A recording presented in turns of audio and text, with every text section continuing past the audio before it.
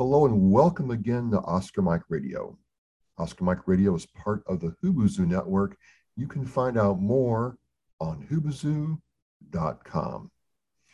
And as always, I want to thank my sponsors, Joyce Asack of Asack Real Estate, Army National Guard veteran Mark Holmes of Reapers Detailing and Power Washing, and my supporters, Semper Savage Salad Dressing, Bottom Gun Coffee, and Caisson Shaving Company. And we are starting off August. This year is still going strong with a bang. And it's just always interesting how I meet new people and get to know them. I met Jane. This is Jane Babcock from Wisconsin, where my grandmother used to live. Jane, welcome to Oscar Mike Radio. Thanks, Travis. How are you? I'm doing all right. Now, we met through Clubhouse, right? Althea, yep.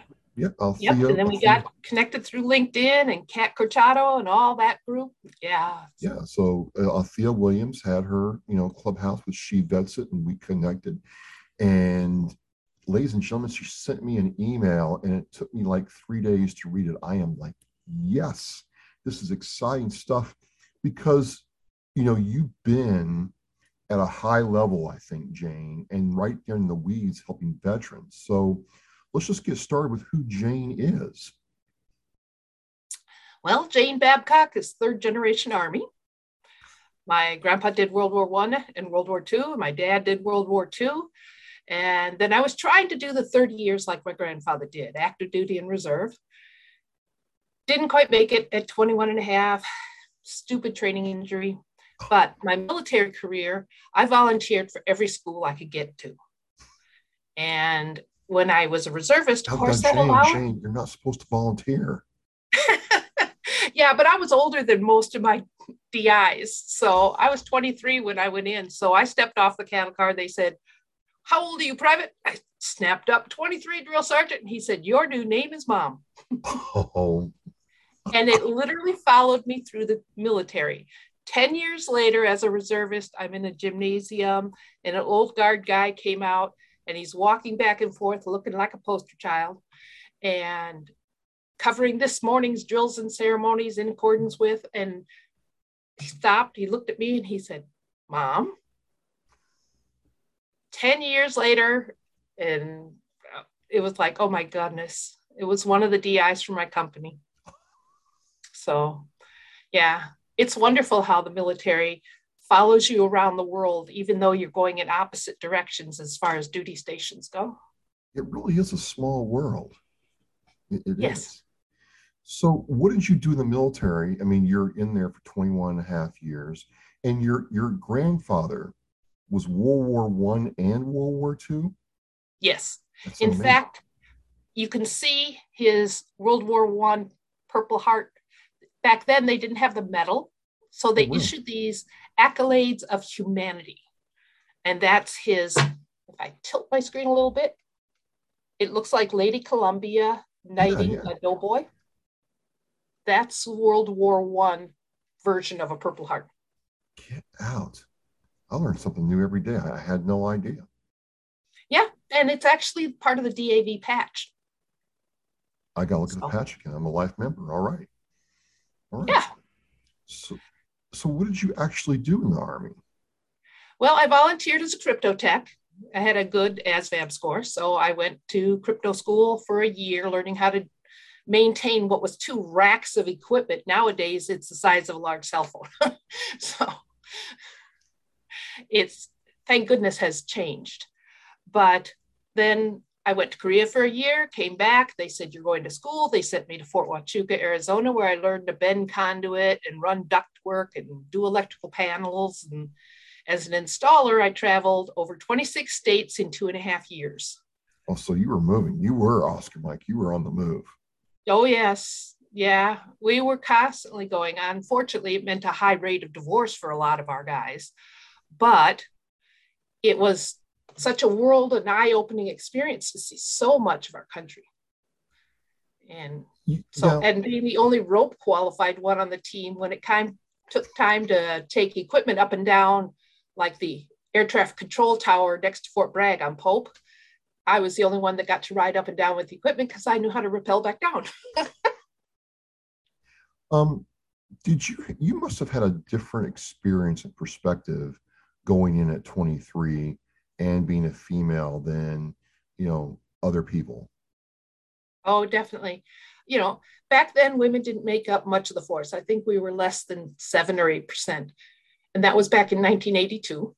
Oh, wow. And then, but it grew, of course. I had leaders that were chauvinists. I graduated from my first leadership academy, primary leadership at Fort Knox, came back to my home unit, and my sergeant in charge said, "Oh, well, they wasted their money sending you to leadership school. Women belong only as nurses and secretaries in the Army." So, yeah, you had to overcome some things. But then there were the great leaders that really just said, whatever you can do it. Nice, nice. So you served 21 and a half years. You said earlier you had a training accident, and that does happen, and you get out. After being in that long, what was your transition experience like?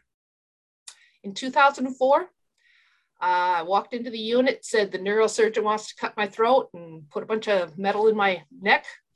And the UA, unfortunately, in the reserves and National Guard, a lot of our UAs and people in charge of the paperwork, especially in a small unit, are not career trained in that military occupation.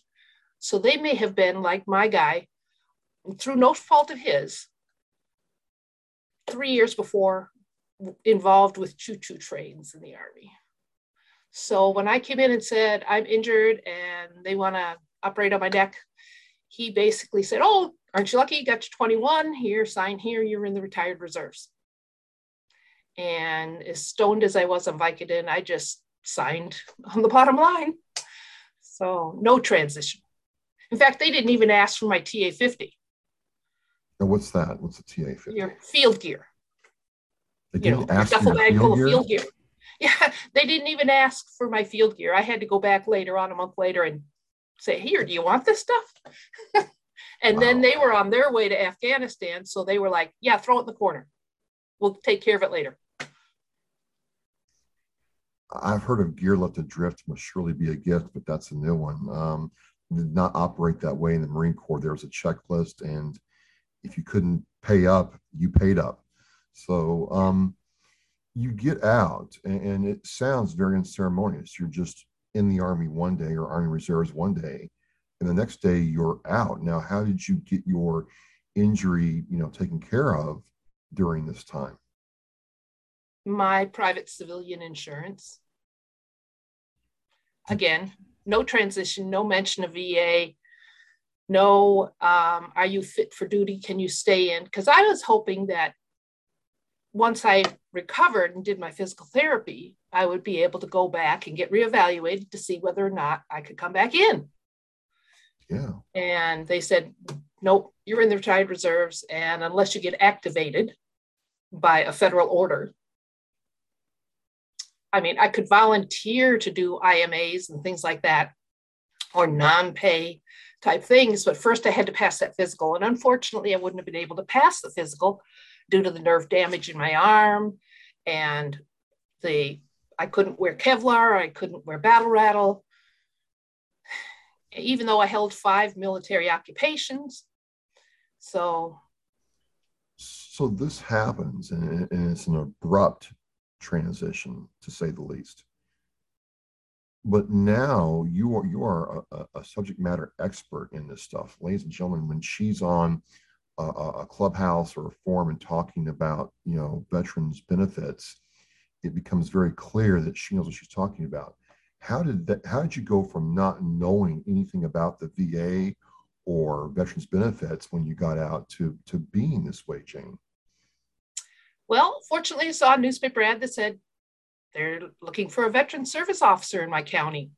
And I was like, well, what is that? And how do I get involved? And went down, asked questions, and they said, "You're a veteran? Oh, you could take the civil service test and maybe we'll hire you. And then you can help educate veterans about their benefits and help them with their applications and developing their evidence and the things that they need to receive their benefits. And I thought, okay, I can help guys that have injuries get VA benefits. And in the meantime, I'll learn enough to maybe find out if I'm eligible for those benefits. So, and like a lot of soldiers, I thought, well, my injuries weren't in a combat field, so I guess I'm not going to be compensated for them. And I wasn't sure if I was able to use the VA clinic because, again, not in combat. And most of my service was peacetime, although I had served from 97 to 2000 as a full-time AGR recruiter. I thought that's not, quote, active duty since I'm in Manitowoc, Wisconsin. But found out all those things qualified me. So I took the civil service test, and unfortunately, the boss might have thought I would be a nice, quiet female who would sit at her desk and do her job. And then he found out I'm not so quiet. You're not? I had no idea. Yeah, it led to a few loud conversations. And finally, he pulled the I'm the boss card. And I went, okay, fine, boss. I'm leaving 2 weeks. Here's my notice. And actually, just a few days later, the county north of me, Kewaunee, called up and said, or somebody called for me from there and said, hey, they're looking for a veteran service officer up here. And I was literally hired in the next county before I even left Manitowoc County. I remained as a resident here, but just made the commute. What was happening to you, mentally as you started going down this path and realizing that, hey, if I had more knowledge, this might have turned out very differently. Is that what drives you to be like this now? Yes. If I had known about VA, I could have used the healthcare for my surgery and my physical therapy and all that stuff, not have to pay for it afterwards. And then I also would have received the benefits, which would have allowed me maybe not to go back to work within those first 2 weeks or even month, because I later found out the neurosurgeon didn't want me to work for a month, but he didn't say that. Or maybe if he did, I was too drugged. So, and then the fact that there's so many veterans and so many widows out there that really don't know. And my second mission being Reserve, National Guard, and even active duty guys that aren't told about the med board process. My last case as a CVSO was a young man in the reserves, 2 tours in the sandbox, in an IED, had a back injury that progressed back at home station to the point where they did a couple surgeries on his back, the last one being to implant a pain stimulator to block his pain signals. And the reserve unit just went, oh, you got your 20, we're going to put you in the retired reserves, leaving him nearly unable to work if it weren't for a really great boss, and without insurance and without the income, and potentially not having an income without insurance on his kids. And once that paperwork is signed and processed, you have no resolution but the Army Board of Correctional Military Records, and that's a 2 to 3 year wait. Wow. That's a hell of a position to leave a young adult with multiple children and things like that without the proper regulation following. So those are my 2 missions. Fix the Department of Defense, trying not to use the wrong words, and fixing the VA's lack of outreach and education. So let's talk about the Department of Defense, because even for active duty personnel, and I was active duty, it's a 1 week class, and 1 week that's 5 days, actually 4.5, because at 1300, don't bother coming back, you're done here, go pack. And it just seems like it needs to be different somehow, but I'm not sure how that is, because everybody's from different states. Every state is different. Every municipality is different. Yeah. What do you think on the active on the transition side, the DoD side, that could be different? On the transition side, I think every soldier ought to be required to go through a VA physical. That way they can investigate and find those injuries and illnesses that could possibly qualify them to go through a med board, things that are going to impact their lives for the rest of their lives. You know, nerve damage in my arm is going to impact me the rest of my life. And being my dominant arm, it impacts me even more when it comes to working world.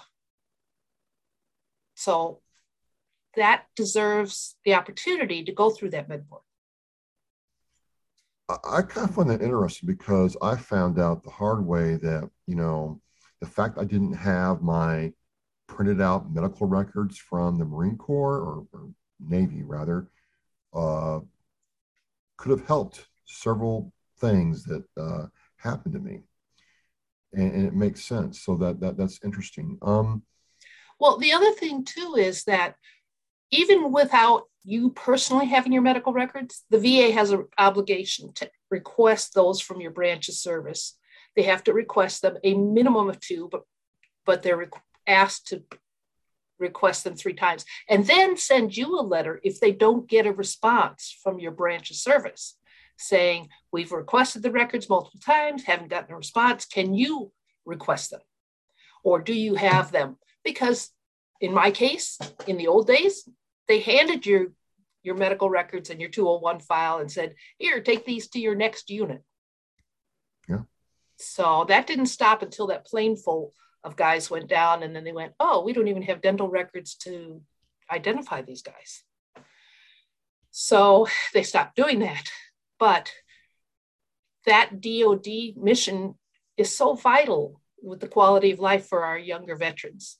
But in the opposite end of that problem is our veterans that experienced the fire at St. Louis in 72, I think it was. Again, mostly Navy. So, but those are rebuildable records. I helped a Korean War veteran whose records were gone, and he had been saved by a group of Marines in a village in Korea after being shot. And he was in a field hospital. It was overrun. He was in the frozen rubble for a day and a half. Marines came in, saved him, warmed him up, sent him back to his unit. He walks into my office 60 plus years later using 2 4-pointed canes because his frostbite was killing all the nerves in his legs. And I posted a bunch of stuff on the internet, on a bunch of Marine sites, history sites, and things like this. And 6 months later, got a phone call from a Marine saying, I think I'm one of the guys you're looking for. And was that Jim so-and-so? And I went, yeah. So now I had an eyewitness to his injuries. It doesn't always have to be your medical record. It can be witness statements. It can be your family saying, he came home in a cast on leave.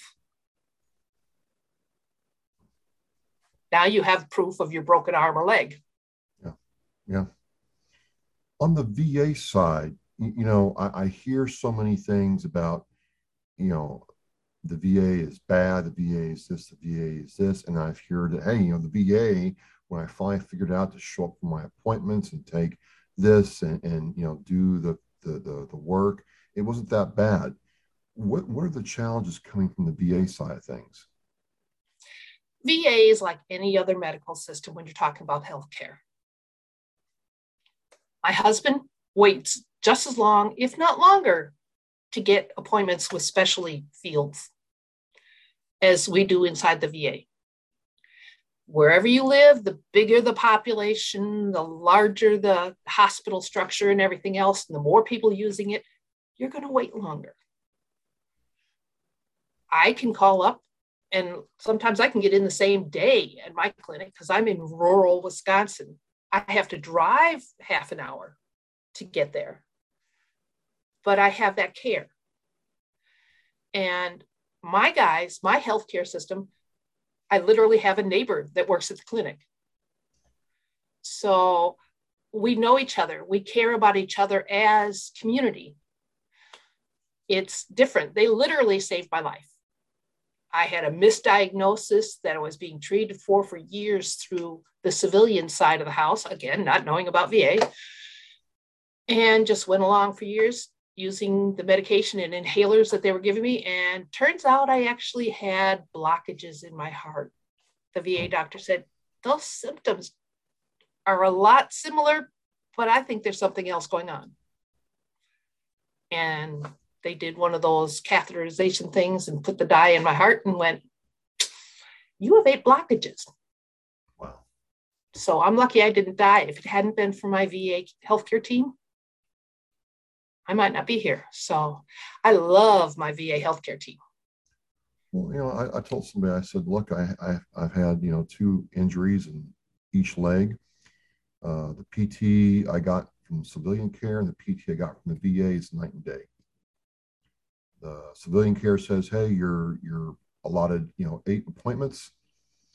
If you need more, call your insurance company. Insurance company says, hey, you've done everything you can. We're done with you. The VA healthcare was like, we're going to take a little bit more time to iron out these last little things, get you right. Night and day. So I don't think it's all bad, but it certainly could use improvement, sure. And the costs. My own adult daughter right now, she is supposed to be trying this new medication because she has all sorts of problems with her stomach. I mean, she's had shots in her stomach and everything else to try and deaden the nerves so that she doesn't have the issues. But they put her on a new medication. She went in and they went $225. The insurance doesn't pay for it. She's a single mom. She can't afford that. In the VA, we're going to pay $15 if we pay copays. Yeah. Because if your income is low enough, after subtracting off the cost of your medical expenses, like your Medicare premium. So the average Social Security check is just slightly over poverty. But if you take off the cost of Medicare and then you take off any other out-of-pocket expenses, perhaps over-the-counter medications you're taking, if you're married, your spouse, yes, they count the spouse income, but they also count the spouse's medical expenses. So if your spouse is paying $225 a month for medicine, now what's your leftover income? Oh, it's less than poverty. You're going to get everything in the VA free. Hearing aids, glasses, all your physical therapy, all your medicines. It is the best safety net. And no, you don't have to live near a clinic. If you are not able to drive 72 miles to get to your clinic, they're going to set you up locally under community care. And you're going to get your prescriptions at Walmart. And then once you're set up on the system, they'll start mailing them to you. Yep. So please don't let yourself live below poverty. Well, a lot of people, guys mainly, just get in this mindset. It's too hard, it's too difficult, and I don't know how to navigate the system, so forget it. I'm not going to do it. And it's challenging to break that mindset.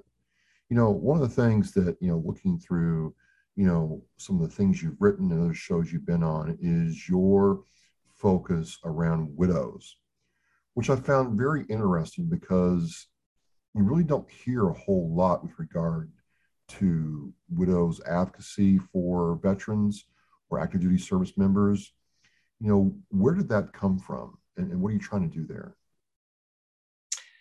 Well, unfortunately, it came from meeting too many of our widows who spent decades taking care of their veteran with injuries or illnesses related to their service due to their chemical exposures in service, knowing nothing about VA, living possibly hours from a clinic, and they did every bit of care VA should have done.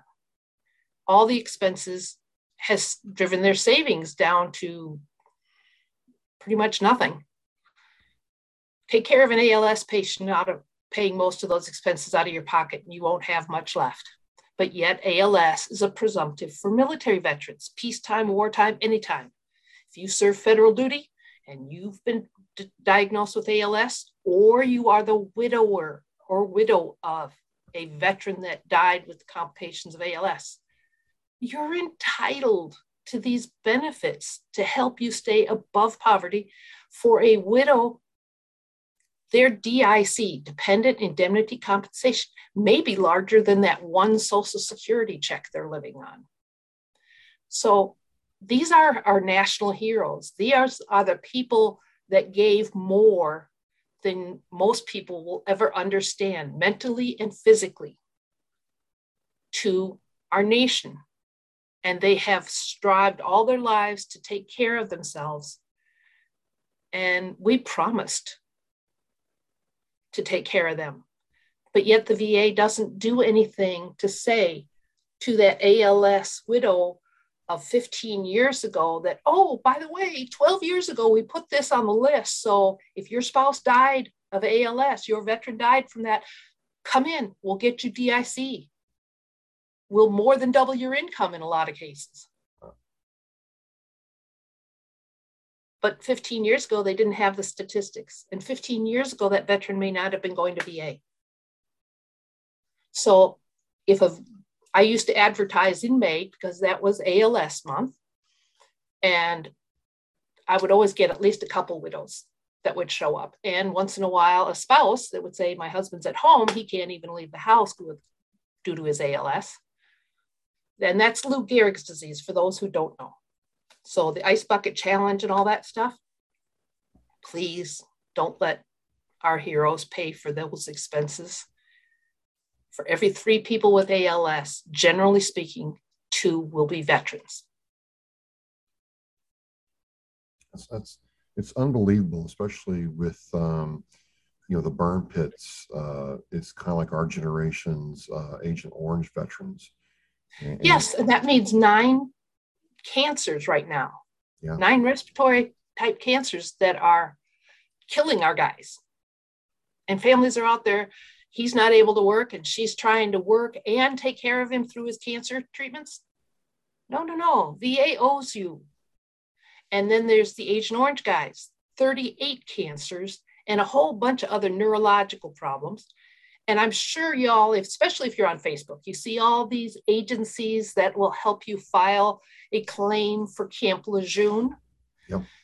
From 53 to 87, the dry cleaning fluids were leaking out into the water tables and coming back through the spouts on posts. So you were drinking it, you were washing your clothes in it, everything else. And unfortunately, that affected not only the veteran, of course, but their spouse, their children that were there, children conceived there. God forbid, a lot of children were lost because of it. These benefits are free to you. Getting them filed is free to you. Do not ever pay someone to file a claim with the VA. There are thousands of county, state, and national organization veteran service officers trained in the paperwork. They attend training every year. They learn all the new rules and regulations, and they share the information about how to develop evidence. I remember the first time I got a death certificate that was 10 years old. I got it amended, and everybody, they were like, great, that's a good class for the next conference. Don't pay for a service you are entitled to have for free, and especially if you live in one of the 32 states that pay county veteran service officers and state representatives to file your claims at no cost. Your tax dollars are paying for it. Use them. Absolutely. So you got more and more into this work. As we wind this down, what's the area you think right now, pick 2, maybe 3, where there's the most need for veterans now? Nationally, it's economic. These benefits are out there. Less than 50% of veterans use the VA healthcare system. And again, don't look at it as something 4 hours away if you live in Utah. They will put you on community care. If you are an older veteran and say you need dialysis due to kidney failure, due to your exposure to Agent Orange and your kidneys shutting down, You need to get in, file that claim, receive that $3,000 a month, receive the free care, and explain to them the distance or the problem getting back and forth to dialysis. And they'll say, oh, well, don't drive to the VA clinic. We'll set you up locally. Age, medical condition are good justifications to have the community care. So economics, too many living below poverty, too many. If you're going to a VA clinic, how often do you see the brochures explaining to you what pension is? They have them, big, beautiful colored brochures. One of the links I sent you is to all those different brochures. But if you don't know it's there, why would you think to go and ask if you qualify for that pension? If you serve during a wartime, there's no need to live below poverty. And if you're homeless, if you're not physically capable or mentally capable of working under the age of 65 and serve during wartime, that pension is for you too. The youngest man I put on it had just turned 22, but they actually had it backdated to 21 because we'd filed and it took a while to process. So again, economically, don't live below poverty. And your veteran service officer knows a lot about the other grants from your state and your organizations in your area. So that's your best friend. Go find out what you're eligible for. For me, in my area, in Wisconsin, the county I worked at last, we didn't have higher education. So a good 75% or more of the veterans I worked with were older. And almost half of our veteran population is over the age of 65. In 1976, we had 32 million veterans. Today, we have 19 million veterans. But of those 32, only 9 are still alive, which means that there's a minimum of 8 million widows out there. And a lot of them are eligible for benefits. So economics has a lot to do with it. But please, go find your veteran service officer, learn about your federal and state benefits. I have 4 years, well, I had, because I've used half of it, 4 years of education benefits from my state. And we actually give it to our non-state veterans, ones who have moved here, once they've been here 5 years. So Wisconsin's a beautiful state.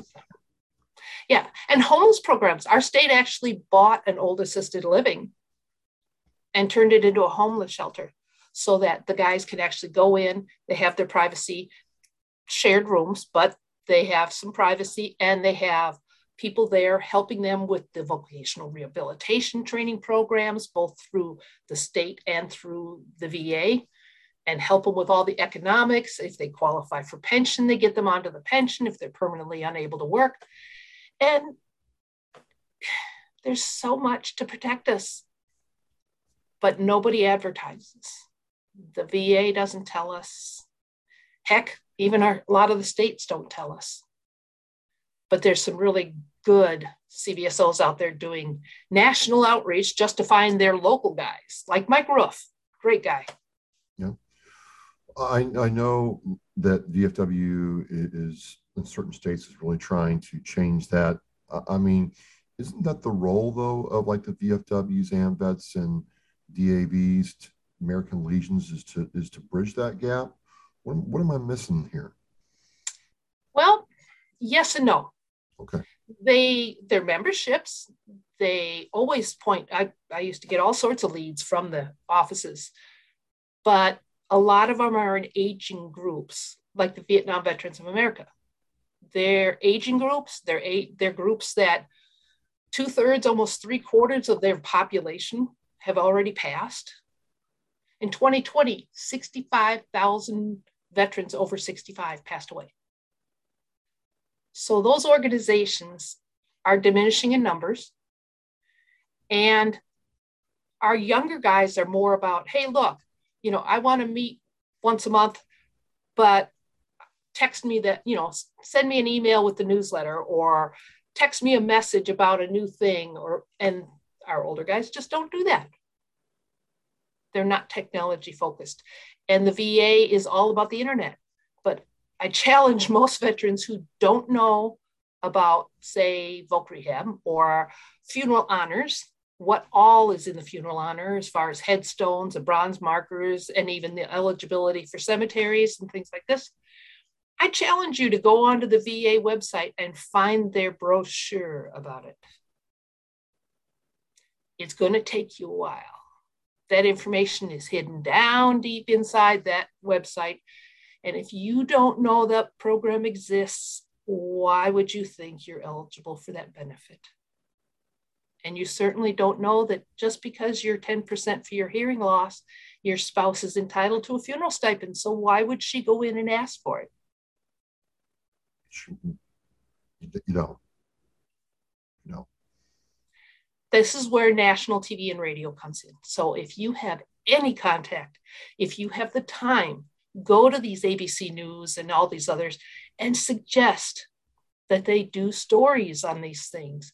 Put it on the platform where the 87-year-old sitting in the assisted living may see it, where the 20-something-year-old is watching the news to find out whether or not there's going to be a situation that they need to respond to because they're in the IRR, inactive ready reserves or something. Right. So we need to get it on national TV. We need to get it on public radio. Go to these sites. If you have contacts, start bugging them, or just simply suggest, please help us help the 9 million veterans that are not aware of VA, that are not using healthcare, that aren't receiving any benefits, and more than half of them are entitled to. And those widows. We shouldn't leave a caregiver living below poverty that took care of our hero, especially when he came home after seeing horrific things because he was protecting our style, our way of life. As you're working through this, what do you see next for you, Jane? Well, I'm going to continue. I do live streams, podcasts. I've done some podcasts that go out on radio stations. Just recorded 3 episodes last week that are going out on like 25 different radio stations. Actually did one with Phil Briggs last year that went out on the Armed Forces Network. Okay. So that felt pretty good. And I'm going to keep pushing and bugging anybody I can find on LinkedIn that is in a position with any of the national television stations and large radio markets and things like that. Eventually, once we put it on those national platforms, I won't have to be as active, but I will always be available on LinkedIn to give you the tools that you can later on research what you're eligible for, or what your mom is eligible for, or your aunt, or your uncle that was married to one of our first Air Force women. And then I'll just always be available with my phone number on my messages that I send on LinkedIn, and you can call me, ask questions. I'll help you find that free, trained, and accredited veteran service officer that will help you at no cost. What's the best way for people to contact you? LinkedIn. LinkedIn? Yeah. Okay, so ladies and gentlemen, I'll have her LinkedIn URL in the Oscar Mike Radio show post with Jane Babcock, Army veteran, Army Reserve veteran, and just a force for, us. And I've learned a whole lot, Jane. I've learned a whole lot. And, I guess change starts with one person. But I can tell you for so long, I just was like, yeah, I'm not going to bother with many years, like not getting involved, just too hard. It's just not worth it. And that seems to be a lot of us. How do you change that mindset that it is worth it? Well, just know you don't go to a dentist or try to figure out your podiatry problem by yourself. Don't try to figure out the laws and regulations of the VA by yourself. Go to somebody who's trained.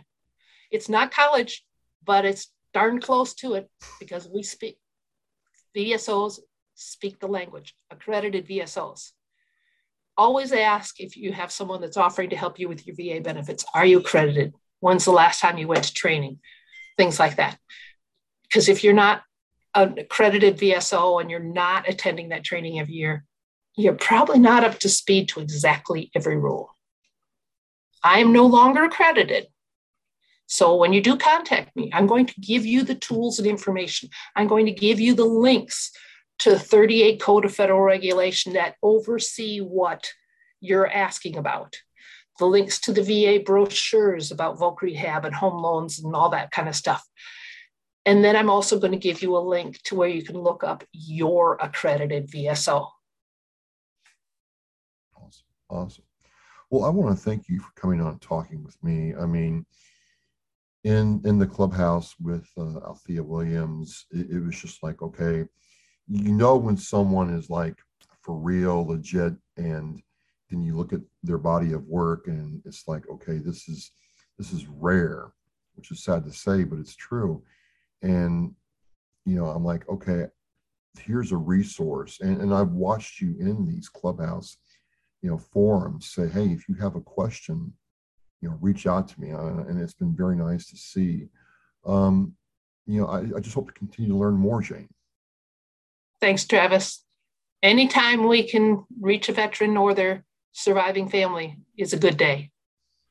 Absolutely. And I just want one. If one person says, hey, I'm going to find that accredited VSO, that'd be great. And if you need some help doing that, again, I'll have Jane's link in the show post. And once you know, so there's no excuse, right? None whatsoever. And we're family. Absolutely. Got to share the information. Got to take care of each other. That's all we have. Well, I want to thank you for coming on Oscar Mike Radio, Jane. I really appreciate it. We'll talk again, I'm sure, and I look forward to meeting you in person one day. I certainly hope so. God bless, and thank you for your service, everybody. Thank you. And as we said, Oscar Mike Radio, we are mission in flight. Have a good one.